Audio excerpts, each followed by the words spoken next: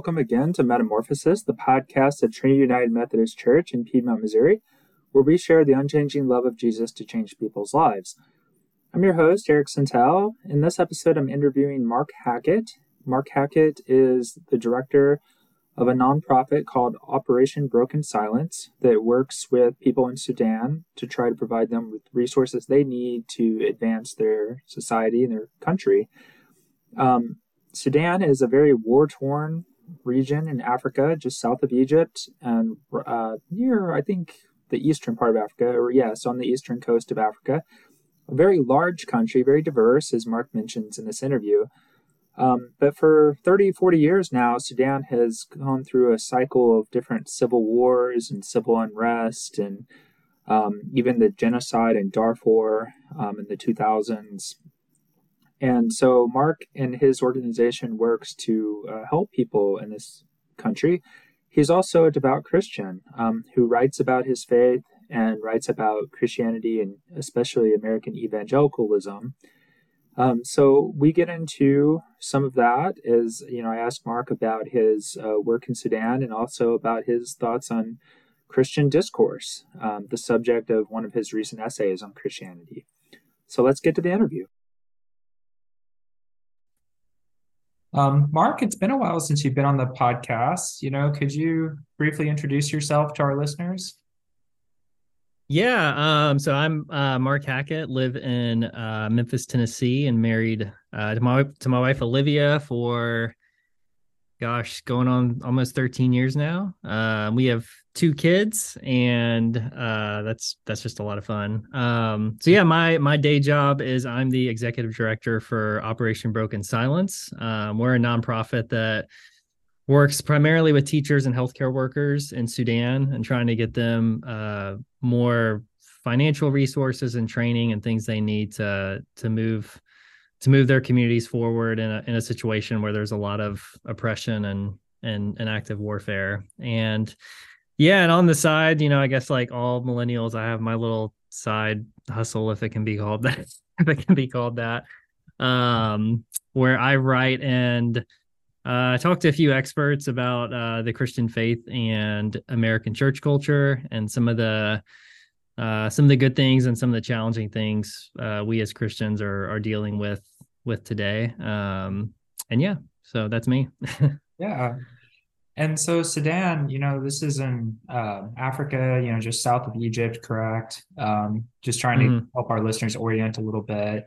Sudan has a pretty troubled history over the last several decades, but what is the situation in Sudan right now? Yeah, it's interesting. The situation in Sudan is better than it has been in the past in some ways, but it's also a lot more complicated than it's ever been. So over the past several years, there's been a peaceful revolution in Sudan to try to uproot the current regime, which historically has had a very harsh view of the country. Sudan is one of the most diverse countries in the world. There's something like 600 different ethnic groups, just as many languages. It's a Muslim majority country, but has a growing Christian and atheist population. And historically, over the past 30 years, the regime has tried to Islamicize the country with a pretty extreme form of Islam, and also Arabize the country, which is to make Sudan essentially a country governed strictly by some of the elite Arab tribes. So a lot of the people we work with in Sudan are are people who are in some of the war affected areas, essentially people groups the Sunnis government has tried to push out of the country or just to wipe out altogether. There's been a revolution in Sudan the past few years, and some of the regime elements have been uprooted, but there are still some that remain, and the military remains nominally in control of Sudan today. But the good news is that at least in the parts of Sudan we work in, things are pretty quiet and have been for the past few years. There's a ceasefire in place that has allowed a lot of our Sudanese partners to start looking at how to expand what they're doing. And with that comes all kinds of new fundraising challenges on our end, and all kinds of interesting things. But yeah, Sudan, again, things are very, very complicated right now, but things have marginally improved the past few years. Sure. Yeah, and are you working primarily in Darfur in that region, or? Yeah, so we're mostly in the Nuba Mountains, which is on the kind of like the South Sudan border area. And there's been some similar things in Nuba that happened in Darfur, which there was the Darfur genocide in the 2000s, and technically in some ways is still going on today. And the Nuba people groups in the southern part of Sudan have also faced pretty severe government oppression and outright attempts to destroy their communities. So there's a lot of overlap between the Nuba Mountains and Darfur. But yeah, that's where we are. Okay. So how can we help in Sudan? What does, you mentioned it a little bit, but could you go in a little more detail about what Operation Broken Silence does and how we, listening might be able to help as well? Yeah, so we do have a suite of programs that we don't talk about publicly for safety reasons. Okay, that that, makes that, sense. that, yeah, there are some people we work with in Sudan who are in some really high risk areas, and our number one priority is keeping them safe. But the things I can talk about, kind of our two big public program buckets are education and healthcare. So for example, we support two schools in Yida refugee camp, which is one of the larger camps that different people from the Nuba Mountains have fled into over the years as the war has kind of ebbed and flowed. And those two schools make up essentially the backbone of the whole education system in Yida. So we support 24 Sudanese teachers there who serve between 900 and 1,000 students a year. And then on the healthcare front, there's one hospital in this region of Sudan. They have 400 beds for a population of about 1.3 million people. So, you can kind of imagine that they need all the help they can get. And so, yeah, so we partner with Sudanese leaders who work in institutions like those to help serve their people. To not just expand education and healthcare access, but also deepen the quality of it. So the easiest ways people can help us continue that work. The big thing we always like to ask of people is to set up a small monthly donation. Most of our Sudanese partners, we're the only outside support they have. So a monthly gift to them can be really, really transformative because it's consistent support that they can rely on. But if you aren't in a position to give monthly right now, or are looking to maybe just dip your toe in the water before jumping in all the way, you can just make a one-time donation at our website, which is operationbrokensilence.org, and we'll make sure that gets over to our Sudanese partners. Yeah, awesome. So, segue into a different topic. You mentioned that you write about Christianity and do conversations like this about Mm-hmm. Christianity. So, recently you wrote this essay about the state of Christian discourse. So, what do you mean by Christian discourse, and what is its state? Yeah, so generally speaking, discourse is how people talk or write to each other. It usually refers to communication around bigger ideas and more serious issues, often kind of in more public settings. And that plays out in, lots of different ways. It's between individuals, people inside institutions talking to each other, people representing their institutions in a debate or conversation with people in other institutions. The list can go on and on. But when we think of Christian discourse, we take those examples and just narrow them down to Christian context. So just to to give a few examples, we can think about something as small as a church having like a quarterly congregational meeting where different leaders and members present information on just how the church is doing and ask and answer some questions. Could also be something like a Southern Baptist pastor, talking to maybe a Catholic priest or someone in the Anglican church, or one of the seemingly endless other options of Christianity that we have these days. You could also think about, quote unquote, elite Christians in academic or church spaces who have large online followings talking to each other. I guess, you could say this conversation we're having now would be considered a small part of Christian discourse, but yeah, Christian discourse, I mean, it really boils down to how we as Christians talk to each other inside and between our churches, our institutions, our denominations, or lack thereof if you are at an independent church or something. Yeah. Yeah. And I guess it depends on where you look, but there are plenty of examples of really poor Christian discourse. I mean, Twitter is a great example of Sure. poor Christian discourse. I mean, thinking about people like Christian Cobes Dumais, and Beth Allison Barr, I mean, I know that they've gotten into some dialogue in Twitter with other Christians or people who claim to be Christian, who talk to them and say things to them that are just really shocking to hear from someone, especially someone who self-identifies as a Christian. So just kind of, I guess, broad picture, 30,000 foot view, do you feel like the state of Christian discourse is good, bad, ugly? Yeah. Yeah. I'm really kind of hesitant to say like, here's kind of where big picture Christian discourse is. I think it is fair to say that we have some pretty serious problems right now.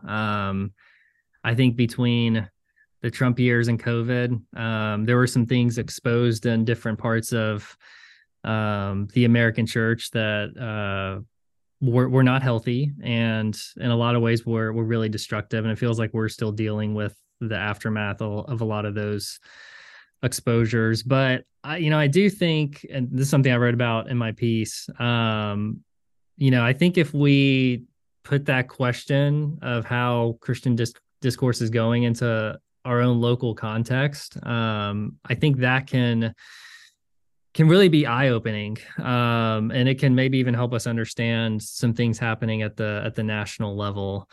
So just to, I guess, give a few examples of how you go about doing that. So I think of my context as an American Christian, living in an urban setting in the American South. I'm a nonprofit professional, and I write and talk about these things quite a bit as well. But I'm doing all that in a really diverse church environment. As far as like Memphis is a very diverse city. We have a lot of different types of churches and Christians who are we're all dealing with the vestiges of slavery and Jim Crow and racism that show up in our city and in all kinds of big and small ways. And a lot of the churches in my area of the country are in a various forms of decline, really no matter where they fall in the Christian faith. And so when I look at that setting that I'm in, I kind of see a few themes emerge. I think the biggest one, and you see this play out online too, because I think this is happening at the national level to a certain degree. But there's this dynamic of, it feels like it's kind of white evangelicals against the world right now. And in other parts of American Christianity, whether you're Catholic, Orthodox, Protestant, whatever, there's a lot of other Christians who are looking into white evangelical spaces with a lot of concern and confusion, and trying to figure out how they can, perhaps help that part of the church kind of move forward in a healthier way. But there's I think there's a lot of interest from Christians who don't identify as white evangelicals to help, but there's really not a lot of, at least in my experience, I haven't seen a lot of white evangelicals reaching out and looking for outside help. So that's one thing I've noticed, and I would imagine some people listening to this have noticed similar things as well. I think I think I listed like 5 or 6 things I noticed in my context, but I'll just share one more for now. There's this very interesting phenomenon right now of there's this rise of I guess you could say post right wing Christians. And that rise really seems to be accelerating. So people who are coming out of fundamentalism or more extreme kind of corners of American evangelicalism. I think recently I've met a few former, or I guess they would call themselves recovering right wing Catholics. Those have been some really interesting conversations, but yeah, you talk to people who have left those spaces and you listen to their stories, and a lot of them have theological views and political and cultural views that are kind of all over the place, but something that unites them is that they're very suspicious of the institutional church. So like the building on the street corner with people in it. And they also seem to be uneasy talking to other Christians who don't share that suspicion. And that's just something interesting I think I've noticed is in that there's some I think a lot of the complaints they have about the spaces they come out of are very accurate and very real. But I think a lot of those people are still trying to figure out exactly what comes next for them. And sometimes I think, having been in this place myself at one point, it can be difficult to talk to other Christians who maybe have some different views than you, because you're not used to hearing those things. Yeah. So I'm curious, if you could offer a few examples of like the kinds of things that people are the complaints that they have coming out of those contexts. Like, what are some of the common things that led them to leave that context? Yeah, I think the one you hear about a lot online is various forms of abusive language, or unfortunately sometimes physical or sexual abuse, kind of an authoritarianism that hovers in the background behind specific bad experiences like that. But I think, when you actually talk to these people, something that comes up, at least in my conversations with them, I hear again and again, is that they were sold a bill of goods about their past church, the theological framework at that church, cultural views, and maybe how the Bible is approached, that none of those things could deliver on. So most of these people seem to have ended up watching their institutions purposely live against some of their own stated beliefs in some really sharp and destructive ways. And then when those people raised their hand and said, like, I have questions or I have a problem with this, they were through various different measures essentially forced out of their church. So that's, I think, the past years I've had those conversations. I think that's been, more of the driving, at least what I'm seeing is more the driving force today behind some of these complaints, is that they feel like, at best, they were misled about what it means to follow Jesus and live in community with other Christians. And I think, unfortunately, and I think there's a lot of truth to this, at worst, they were outright lied to about some things. And, if you've been in a space like that for sometimes decades, and now you've learned that, your church or your belief system was built on something that wasn't entirely true or sometimes outright false, that's just a crisis for people. Yeah. Yeah, absolutely. And you mentioned earlier that, kind of generally speaking, there seems to be kind of a mindset among a lot of white evangelicals that it's like us against the world. Yeah. Um, in Kristen Coates Dumay's book, Jesus and John Wayne, Mm, it argues that that's been the mindset of white American evangelicalism for at least 75 plus yeah. years.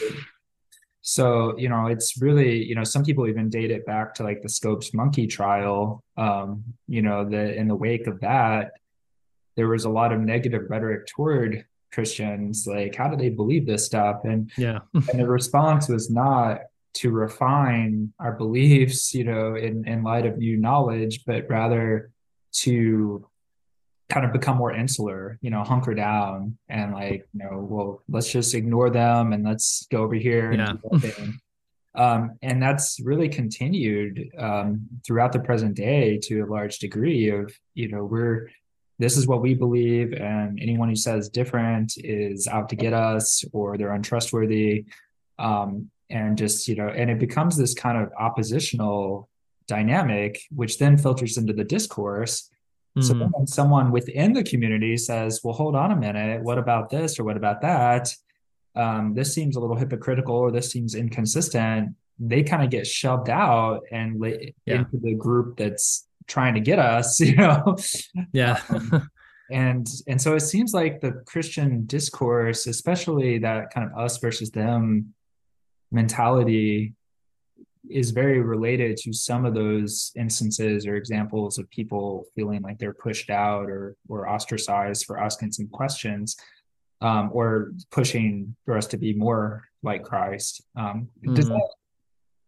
Does that fit your observation? Like, what's your response to all that? Oh, I mean, absolutely. I mean, I agree. I agree with all of that. I think, you know, uh, I guess refining something you said a little bit more. So much of American evangelicalism today feels like it's a belief system defined by its supposed enemies. Yeah, Like this has come up in some of my conversations too, and I think there's a lot of truth behind this.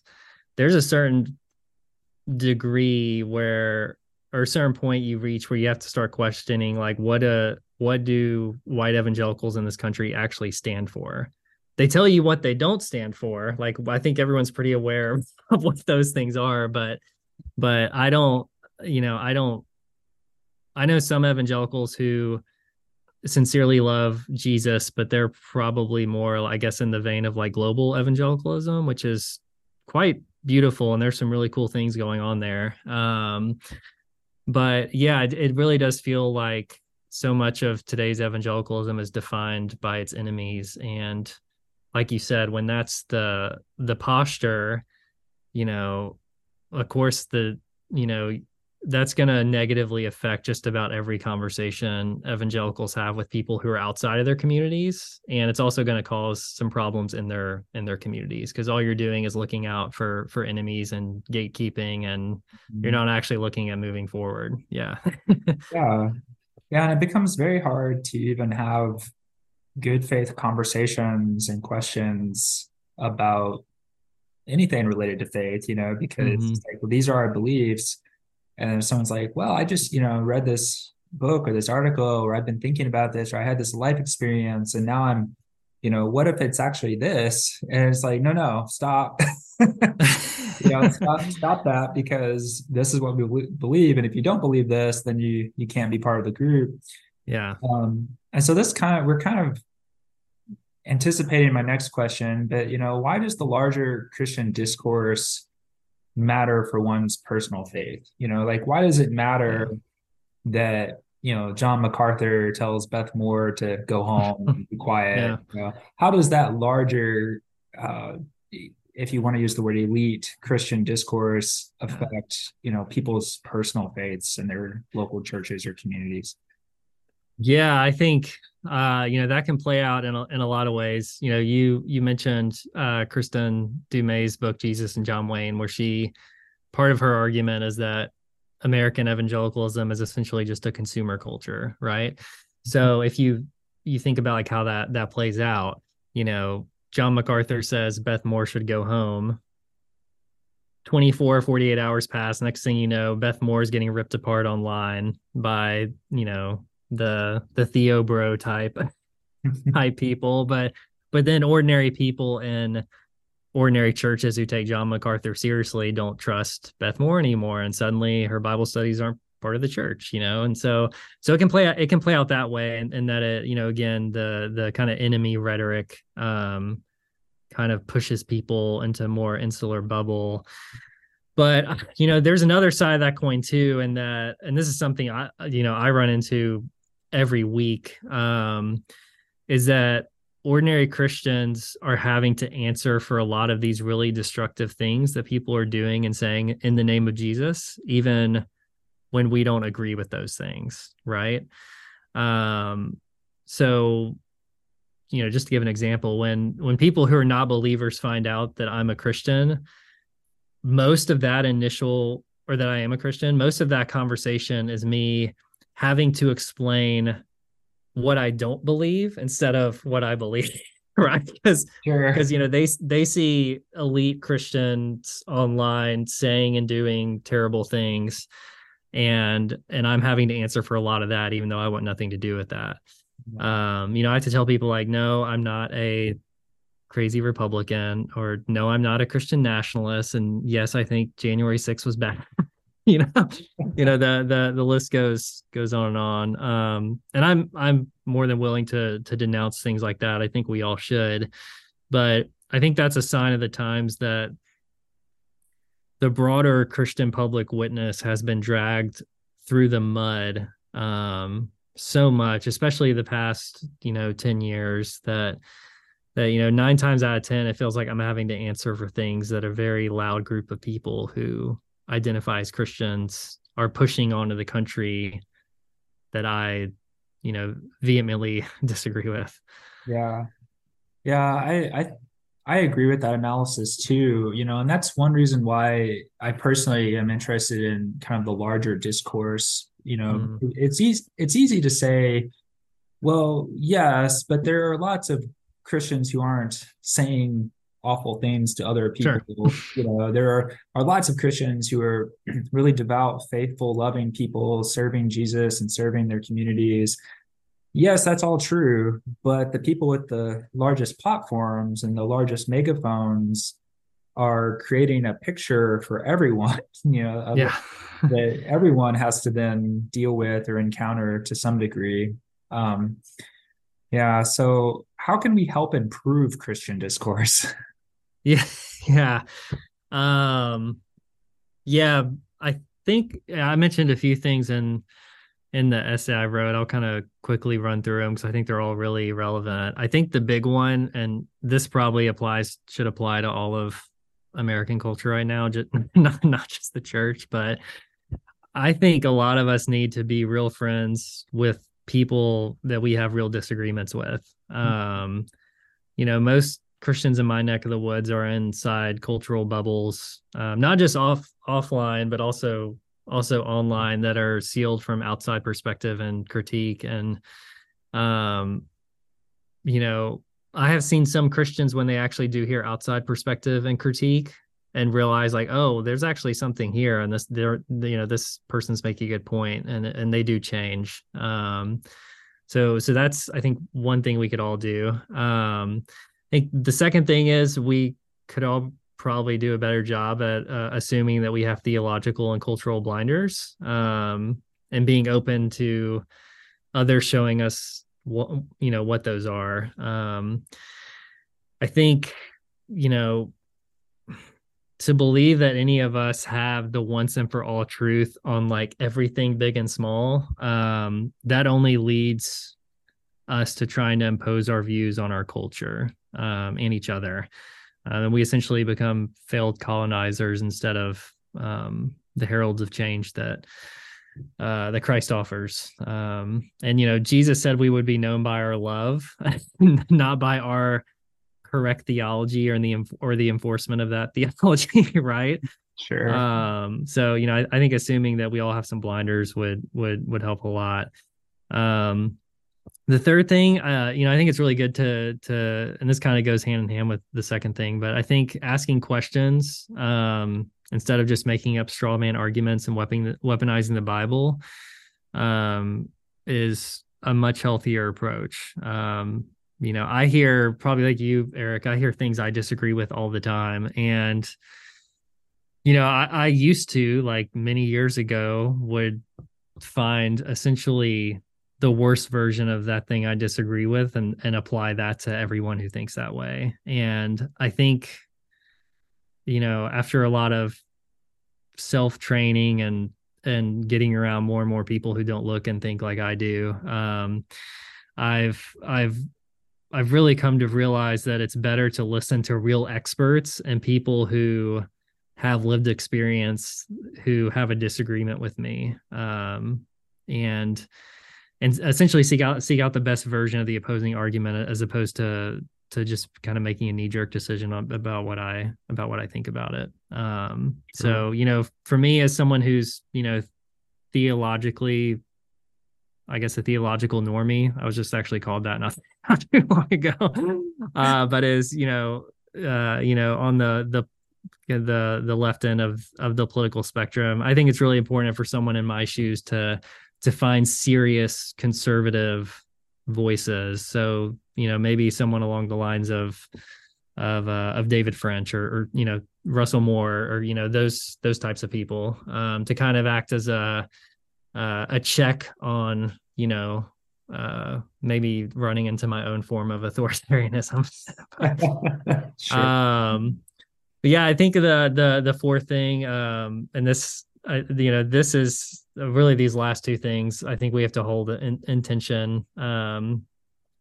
But I think, unfortunately, there are some people in the world who just have bad motivations and who operate in bad faith. And, the silver lining of our post-Trump, post-COVID world, if we're actually in that, is that a lot of those types of people are saying out loud that their motivations are bad and that they're operating in bad faith. So I think for those of us who are in a good mental space, we should engage with those people and try to help them see that there's a better way to go about whatever it is they're doing. But I do think at some point, and I don't know when this is, I think a lot of it's probably situational, but I think there does come a time when you just have to walk away from those people and just leave them to, live in whatever it is they're after. I've shared part of my story with you before, and so I won't rehash it all here, but for our family a few years ago, that looked like walking away from a church that we thought we'd be wed to for life, just because there reached a point that there had been so much dishonesty and bad motivations that, there essentially would never be a path forward there. And, that was a hard time, but, we're in a much better place now. And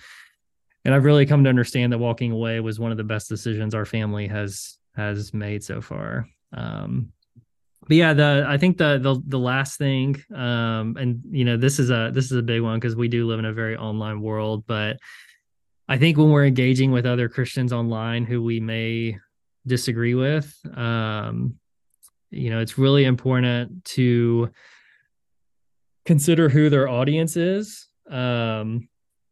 Eric, I'm sure you've had this experience, but I sometimes get angry emails and comments from people who I don't know, who for some reason think I'm writing directly to them or about them, and have taken personal offense, even though I've never met them before and have no idea what their context is or anything like that.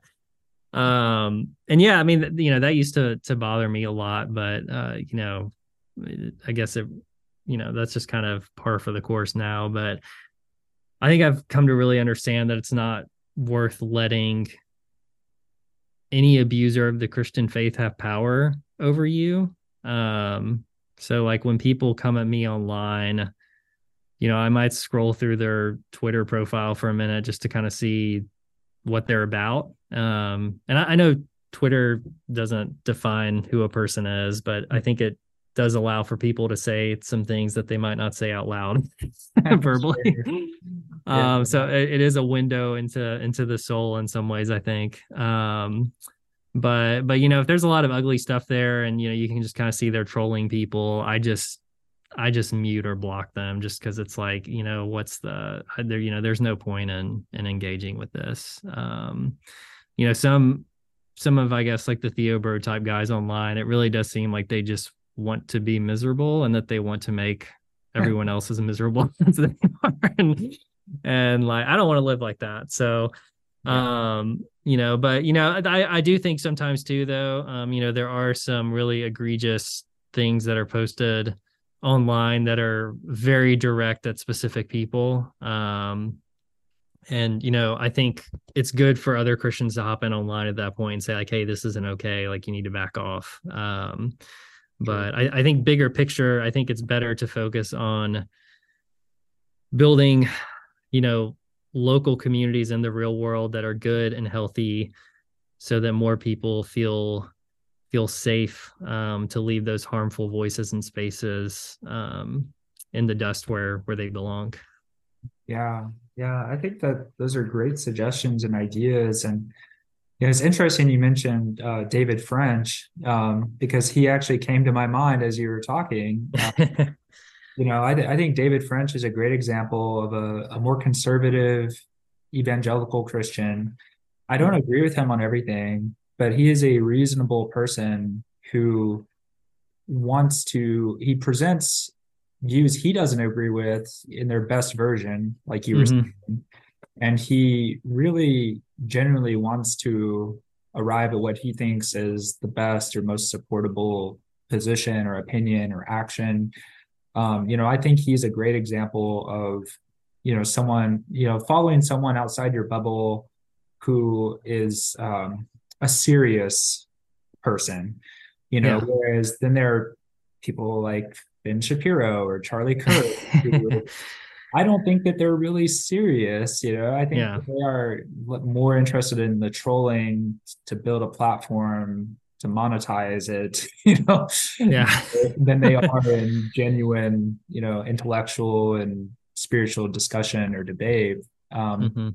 So yeah, I think those are great suggestions. Getting around diverse people, diverse experiences, but also being humble enough to acknowledge I don't know everything, and I haven't experienced everything. I can learn from them, and then I think that would make a huge difference in Christian discourse. Thinking about like the George Floyd protests and Black Lives Matter.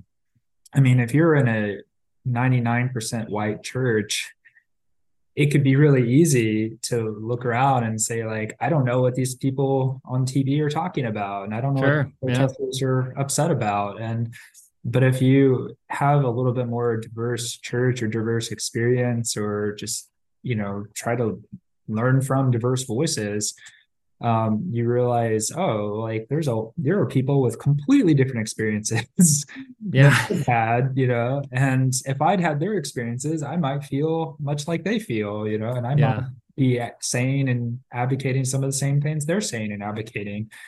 And if maybe not, but I at least could understand where they're coming from. They're not bad, evil people because they have differences. And I think that's too much of what larger Christian discourse has done for decades now, is like, well, this is the right thing to believe, and if you don't believe that, you're bad. And you're probably a threat. You're probably out to get us.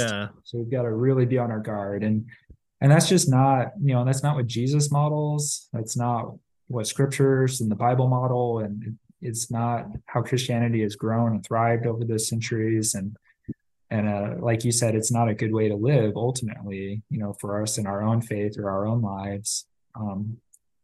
So Mark, thank you for so much for this conversation. Are there any other topics or points you want to address, or anything you want to share with our listeners?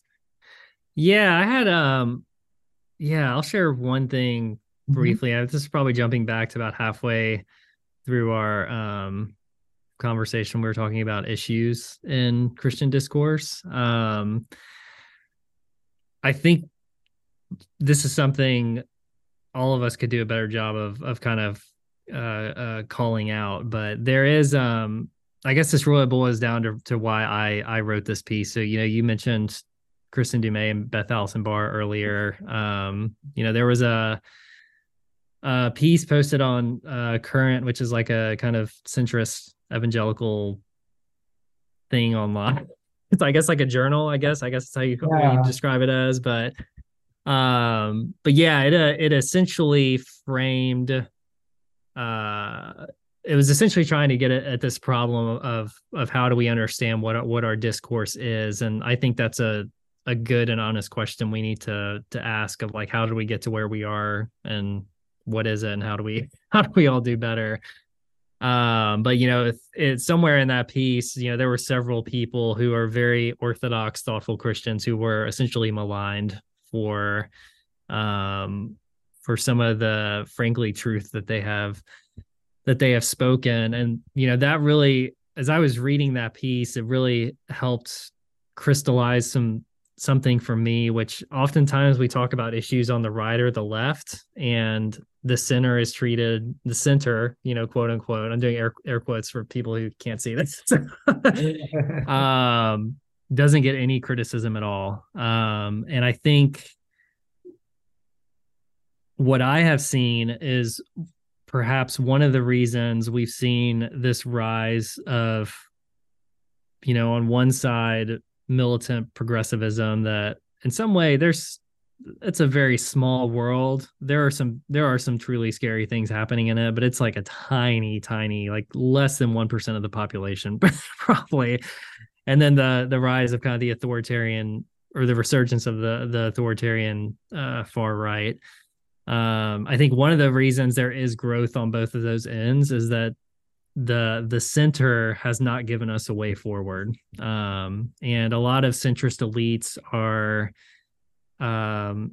increasingly being seen as incompetent, arrogant, out of touch, and ineffective. Like you referenced Black Lives Matter a minute ago, and how if you're in like a 99% white church, you're probably not gonna understand what the problem is in the world. But I think a lot of those people would describe themselves as centrist, even though they're probably more center right, whatever. And it's interesting. A lot of centrists, especially elite kind of voices in those spaces, will constantly describe themselves as being like exhausted by culture warring, which, like, I get that. I'm there. But many of them aren't really willing to actually do anything of substance to go after some of the problems, some of the very real problems that not just our country's facing, but people in their churches are facing. And I think, this piece on Current that kind of led to an explosion of a lot of anger online, and then also me writing this piece on Christian discourse. Part of that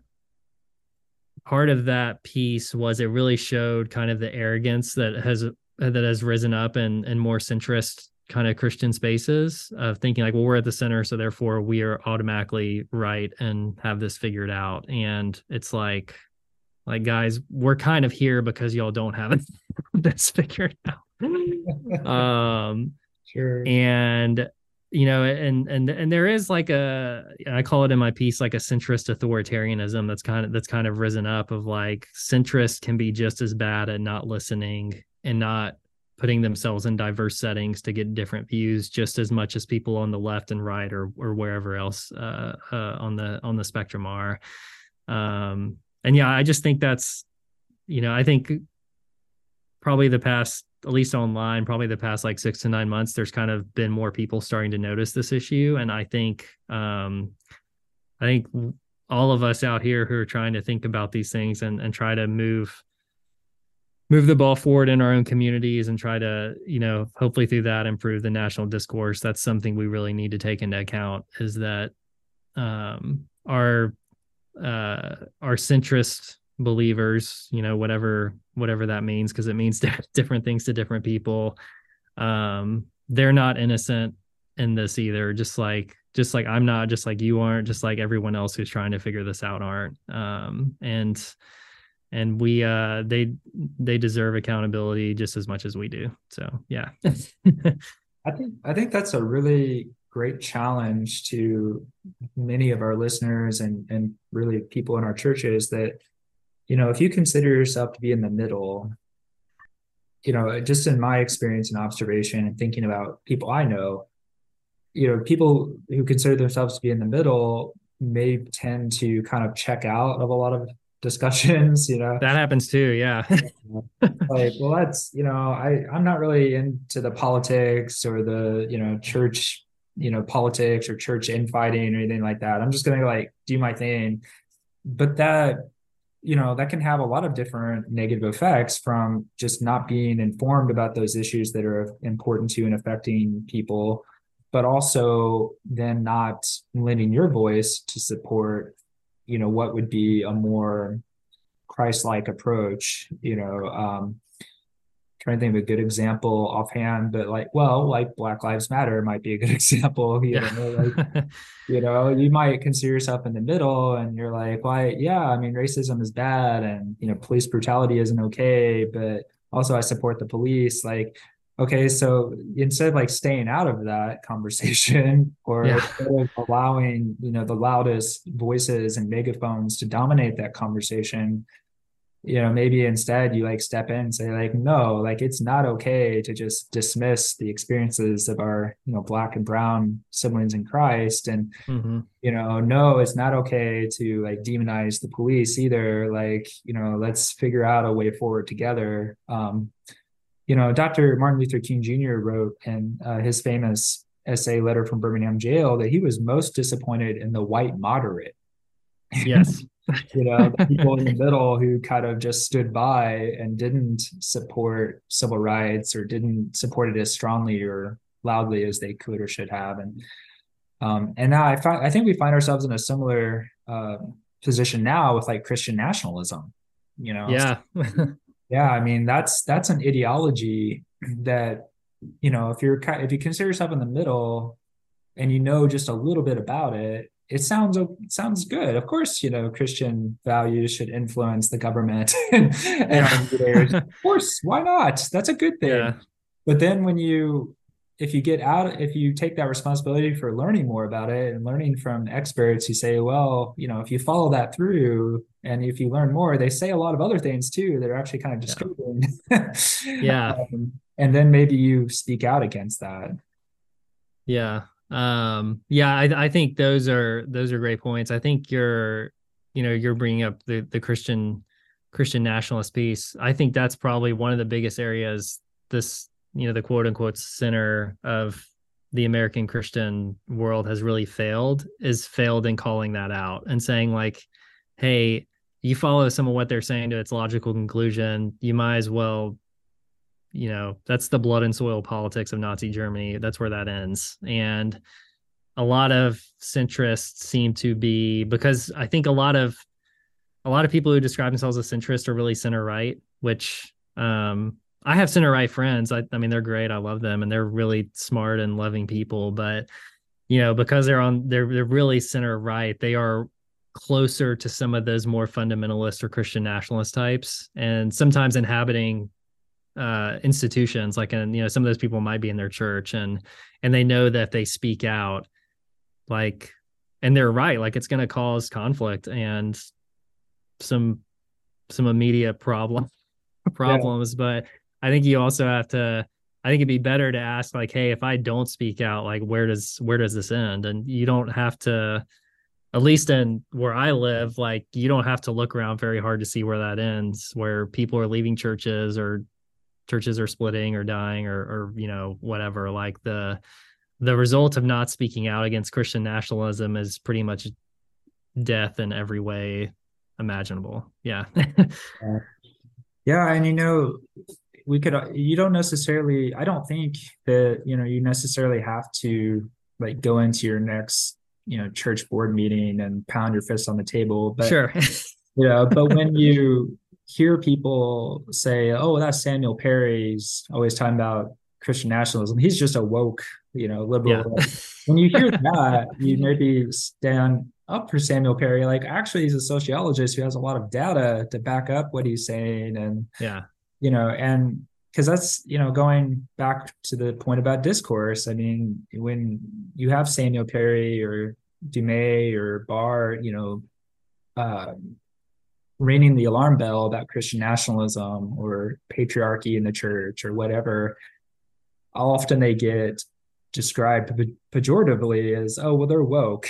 And they Yeah. get, therefore don't listen to them, don't take their ideas seriously, and their Yeah. ideas should be taken seriously, because they've got a lot of data and a lot of research and expertise to back up what they're saying. And if you start listening to diverse perspectives, just even within your own church, talking to some of those people who left 6 months ago, why did Yeah. they leave? Oh, it's because of this Christian nationalism stuff going unchecked, or this, these complementarian gender roles getting taught and promoted. Might be something else completely different. But it just, when you're thinking about what the moderates and the center or center right can do, maybe it's as simple as not dismissing or allowing others to dismiss uncomfortable ideas out of hand, but instead let's talk about this and discuss. What are your thoughts on that? Yeah, no, I agree with all that. I think something else that, because there is like a consumer culture element to not just American evangelicalism, but there's even more left-leaning denominations and churches that have a consumer culture element. I don't know if we can, because of our American context, I don't know if we'll ever be able to fully escape that. Like that might just be part of our reality. But I think probably one of the more challenging things is when you start looking at, and I've talked to evangelical pastors about this, who have kind of stumbled into me online and are dealing with this problem in their church of like, how do they start pushing back on some of this stuff in a way that is effective as opposed to just blowing everything up. And I think that that's a great question. But one of the things, as you talk to them, they start realizing like, hey, I've been using some of James Dobson's materials or John MacArthur's materials or John Piper's materials. And these are people that ordinary congregation members like uphold. Like those people are on a pedestal. Yeah. And if you start saying, like, if an evangelical pastor says like, hey, I agree with, these men on some things, but I think when it comes to their approach to politics and things like that, I think it can be pretty destructive. Like that's going to make some people very angry because and the people it's going to make angry are the people who have really struggled to figure out that following Jesus and following John MacArthur are not the same thing, right? Yeah. Like, and that it's a really interesting dynamic in that as Protestants, we're supposed to believe in the priesthood of all believers, yet in a lot of, I guess, more politically conservative Christian spaces in the United States, we have essentially created a new priesthood in some ways through a consumer culture. And I would suggest that some of those priests or people acting as priests don't have our best interests at heart. So yeah. It's at minimum, it's worth asking the question, what do their motivations seem to be? How do they, spend their money? How do they live their lives? How consistent are they in living out their values and the values they tell others to live by? I think that's a great point. And, I think you're absolutely right that, certain figures are held up on a pedestal. And then if you come out and disagree with them, or you kind of subtly start, shifting the curricula in another direction, people might react negatively to that. But then also, say from the other direction, you decide, well, I'm just going to try to introduce more diverse perspectives. So let's do a small group study on Jamar Tisby's book, How to Fight Racism. Yeah. Then people might be upset, like, what's this woke stuff?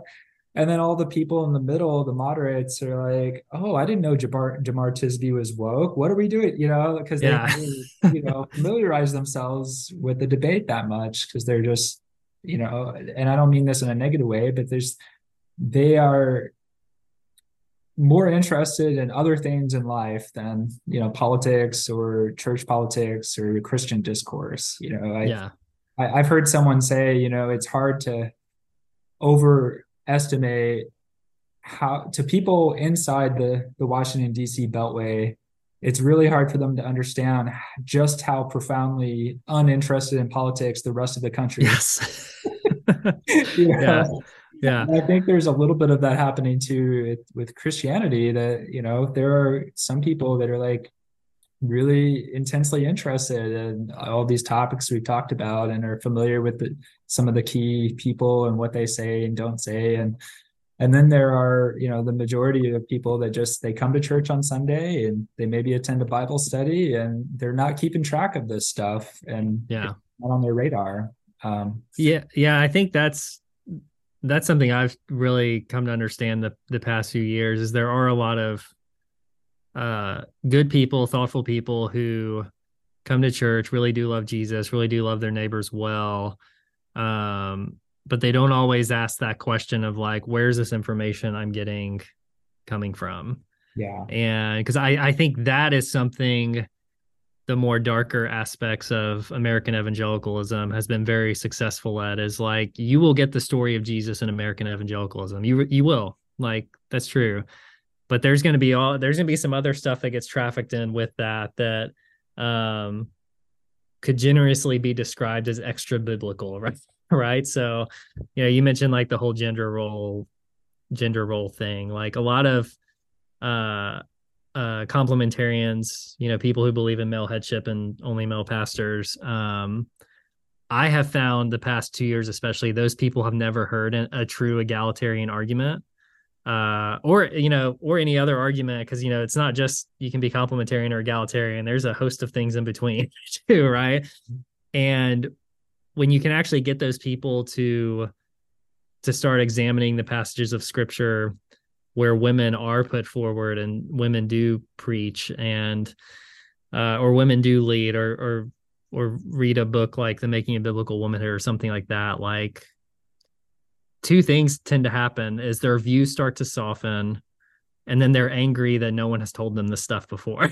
Yeah. Right. So, you know, so I think your point of, you know, trying to bring in more diverse information sources, maybe not people right away, just because, you know, that might be jarring. But if you can bring in a book or a Bible study from someone who's kind of outside of a specific Christian space, like, that can kind of help people start realizing that, like, hey, maybe some of these people I disagree with are actually just as faithful to following Jesus as I am. Yeah.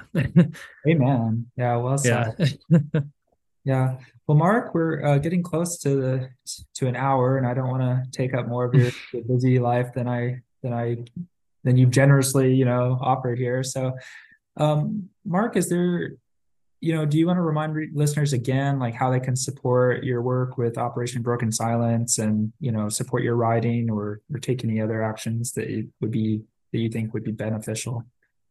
Yeah. So, you know, if you want to help our partners in Sudan, you know, move their communities forward in the midst of what they're facing, you can just go to operationbrokensilence.org. And from there, you can make a donation or set up a small monthly gift, and also learn really more about the Sudanese people and their story, and where they hope their country is going to be in the next few decades. And yeah, if you're interested in, you know, Christian discourse and an American church culture and some super nerdy things like that, I have my own website now. It's markhackett.com. All of my writings and my very, very limited, like, one episode a year podcast is there. And there's also a newsletter you can sign up for if you want those writings and conversations sent directly to you. Great. Excellent. Thank you so much, Mark. I really appreciate it. Yeah, thanks, Eric. Yeah, I'll send you an email when this is live. I'm planning to schedule it for this coming Monday. So, Okay, yeah, thank you, Mark. I appreciate it. cool. Yeah, it was fun. It was good talking to you again. Yeah, same here. Yeah, I really enjoyed it. Yeah. Well, take care, and your best to your family, or my Yeah, best. you as well. Bye. Bye. Okay, well, there you have it. I really enjoyed that conversation with Mark. I think he makes a lot of really good, insightful points. Really has some strong analysis of kind of where we're at currently and some good suggestions for how we can improve the state of Christian discourse, or in more simple terms, just the way Christians talk to and interact with other people, including each other. I really do, as an English teacher and a person who specializes and studies in rhetoric and the art of persuasion and all of that, I really am very interested in and concerned about kind of the larger discourse of Christianity in America. The most platformed voices, the loudest voices, those are the ones that shape the way Christians are perceived, like Mark mentioned. But it also, I think, affects the way Christians think of themselves and the way we then live out and practice our faith. So, for certain segments of American Christianity, it's very common to have this embattled self-perception that we're in a battle. We're threatened by secularists or secularism. We're threatened by atheists or atheism. Where the culture is against us. And we don't want to give in to culture. We want to be countercultural. I mean, there have been books published with that title, countercultural, that make that argument. There have been tons of other, prominent Christians and Christian books and speakers who make similar arguments. Well, if those are the loudest voices and those are the ones you're listening to, or those are the ones that are getting, put on front and center in Lifeway's bookshelves or front and center in Lifeway's website, or that, those are the Right Now Media Bible studies that are getting, promoted heavily, either on the platform itself or by your churches. If that's, the discourse that you're absorbed in and you're absorbing it, it's going to be hard to do some of the things Mark mentioned, like be humble and acknowledge you don't have it all figured out. You don't know everything. That, we're known as Christians, we're known by our love, not by the right beliefs, not by the right behaviors even. We are, Jesus himself, he healed the servant of the Roman centurion. He did things for people who were not Jews, who were not, didn't have the right beliefs, didn't necessarily practice the right rituals or the right behaviors, and who were not even part of the same group, right? And so obviously as Christians, to follow Jesus means to be humble enough to acknowledge we don't know it all, we don't have it all figured out, but also we don't need to feel threatened by or be threatened by others, and we don't need to defend ourselves against others and their ideas just because they're different, just because they have a different experience or perspective that leads them to different conclusions. I love what Mark said, that there are a lot of people who maybe have different beliefs or opinions or viewpoints that are also trying to love and follow Jesus as best they can, right? And so if we're humble and admit that we don't have it all figured out, that our way is not the only way to be a Christian, and then we are open to learning from diverse perspectives and experiences and interpretations of scripture and church tradition, and then we might at least understand where other people are coming from and then be able to be unified as believers in the body of Christ within our diversity, right? The Bible, I don't believe that the Bible and Jesus commands uniformity, but rather that we are united as diverse people. That those differences don't divide us and cause strife and conflict among us. Okay, so thank you as always for listening, and please share this episode wherever you listen to podcasts, or where rate and review us, post to social media, tell friends and family about us. It's the best way to help the podcast grow and reach more people.